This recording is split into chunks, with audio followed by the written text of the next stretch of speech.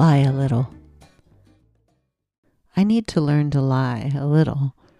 And do you have any fruits or vegetables from overseas in your bag? The immigration officer at JFK asked. I could feel Eric at my elbow, silently urging me to be cool. Just this apple that I cut up and put in a Tupperware. I meant to throw it away back in London, I said. I don't know why I'm telling you this. I should just lie. It's not anything. No, you're doing the right thing, the immigration officer said.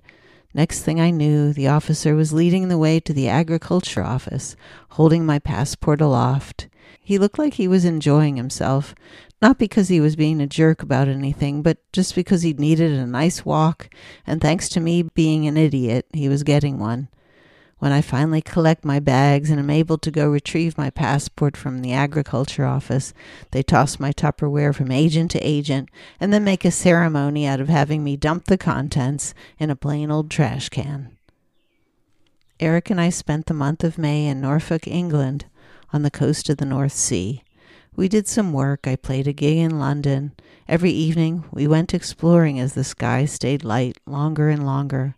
We looked in windows just lighting up, people watching big TVs, one or two front room offices filled with books and big ancient computer terminals, like an author from the 90s resided there. We tiptoed around the grounds of a stately home and watched high tide lapping into the sand, ate fish and chips with malt vinegar, met up with friends, and Eric saw his daughter and grandkids. I tried to write. One day I took a long coastal walk, and just as I came back into the town, my phone rang. I just want to know who I am and why I'm here, my dad said. I tried to explain it to him in the simplest terms, at the same time thinking his question made perfectly good sense. Riding in a car to Heathrow, this trip the first time we ever treated ourselves to such an indulgence. Instead of renting a car or driving the 3 hours, filling it up with fuel at the hell that is the roundabout just outside Heathrow. Which roundabout? Which part of Heathrow? We got picked up by a guy in a nice car who told us our safety and comfort were his only concerns. Is this how some people live all the time? Steve, the Mercedes driver, was quiet and discreet until we got him talking about his hobby, drones. Eric, you need to get yourself a drone, mate, said Steve. Boys must have their toys. I wanted to tell Steve to come around to our house if he wanted to see toys.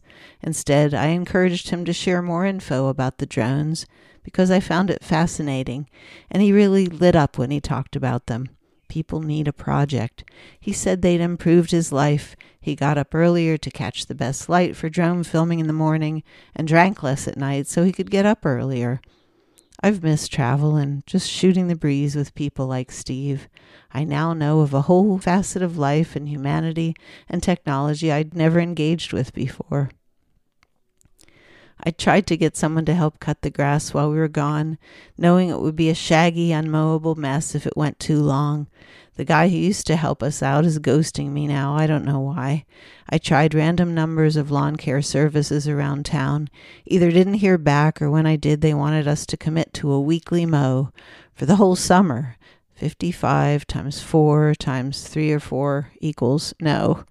I thought back fondly to the hard guy from some years back who told me, "Little Johnny isn't going to cut your lawn for $20 anymore, lady," and charged a shocking $200 to do a one-time cut.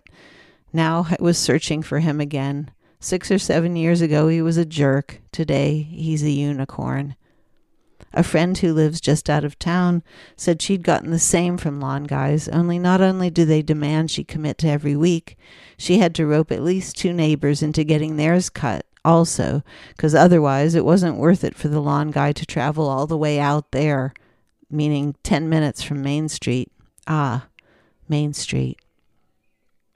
Our town has been discovered. From England, I saw the New York Times real estate section article about moving to Catskill, all the art and artists here. As usual with this type of article, it's the comments that are most compelling. Either sour grapes from city folk, trust me, no world-class artist would live in that dump, or locals, go away interlopers. The definition of interloping extends from those arriving within the last year To anyone who showed up after Henry Hudson tied his boat up in 1690-something. It was odd to see our friends and neighbors at this kind of remove, and reminded me of the decades of touring, being away from home when anything important happens. You're always somewhere else. When you're home, it all moves so slow, you find yourself wanting change and excitement. From England, I wanted Catskill frozen in a snow globe, just as we left it. Another friend told me about his neighbor who might be able to help us out with the grass. Davy came over with his riding mower on a trailer. He went to work cutting. I got out the rake and started raking and bagging. In no time at all, we were finished. Davy doesn't cut professionally. He was just a nice guy, helping some people out and picking up a little cash in return. He charged so little I tried to give him more money. There are good people. I wish I could give up bread again. I really want to lose some weight. In England, I walked miles a day without even trying, but here in the U.S., it's always a project. If I could cut bread out of the equation, I feel like I could control my calories better. Instead of an essential part of life, maybe I could look at it as a once-in-a-while treat or a long-ago friend, like cigarettes. My daughter is visiting from Los Angeles, and we met up in Brooklyn to take a walk around the old neighborhood. We started at our address on Grand Street, the bones of the building looking not that different from how it had when we left over 20 years ago. Around it, everything had changed. Now there are skyscrapers, luxury hotels, J. Crew, and loads of other corporate chains, and so many good-looking, well-dressed young people. I remembered our car being stolen a few times, the endless racket from the ice cream truck depot across the street, coffee in a styrofoam cup from the Dominican bakery on the street corner. Several layers ago, we walked to where Grand ends at the East River, and that one little area felt oddly, comfortingly familiar, a land that time forgot with the waves lapping against large rocks, benches missing their seats, and a Chinese bride and family all dressed up and taking photos against the backdrop of Manhattan. I was pleased that something about our old street seemed to repel progress, like a little force field.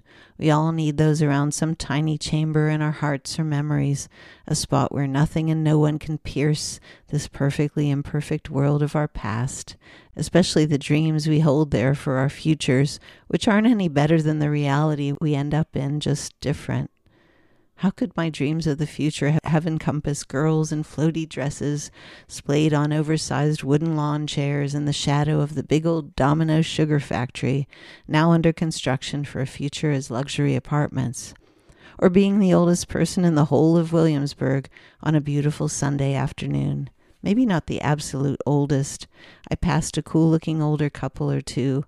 How weird to exchange nods of acknowledgement, just like back in the long ago last century, where spotting another musician or artist type on the streets of this neighborhood led to nods or even greetings that blossomed into friendships because there were so few of us around. In a coffee shop on Bedford, we were served by a gray-haired guy who almost looked young. I wondered if his hair was that color on purpose. Sylvia's mother was playing, and I thought, Spotify. But then Marie Laveau, and then another Dr. Hook track, and another. This was an actual old guy playing music at his job for his own enjoyment. I like the Dr. Hook mix, I said, on our way out. It was like touching a match to a prayer flag. Hey, thanks. I think Shel Silverstein wrote just about every song on there. He retreated a little, not sure whether it was worth it to go full nerd. Right, I waved over the flame, giving it air. Burn, baby, burn. So good, I said. So good, he smiled. Well, we're big rock singers, we got golden fingers, and we're loved everywhere we go. We sing about beauty, we sing about truth, at $10,000 a show. We take all kind of pills that give us all kind of thrills, but the thrill we've never known is the thrill that'll get you when you get your picture on the cover of the Rolling Stone. The hose caddy broke already, probably because I left it outside through a long, hard winter. My dad declines a little more every week, then rallies. He asks if I'm coming tomorrow, and I tell him no, Sunday. He sounds disappointed. Would he notice the difference if I said, yes, I am coming tomorrow?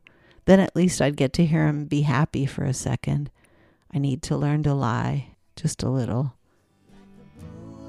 Get you when you get your picture on the cover of the Rolling Stone. Rolling Stone, you see our picture on the cover. Rolling Stone, wanna buy 5 copies for our mothers. Stone, you see my smiling face on the cover of the Rolling Stone. On the cover of the Rolling Stone. Rolling Stone. Rolling Stone. Rolling Stone.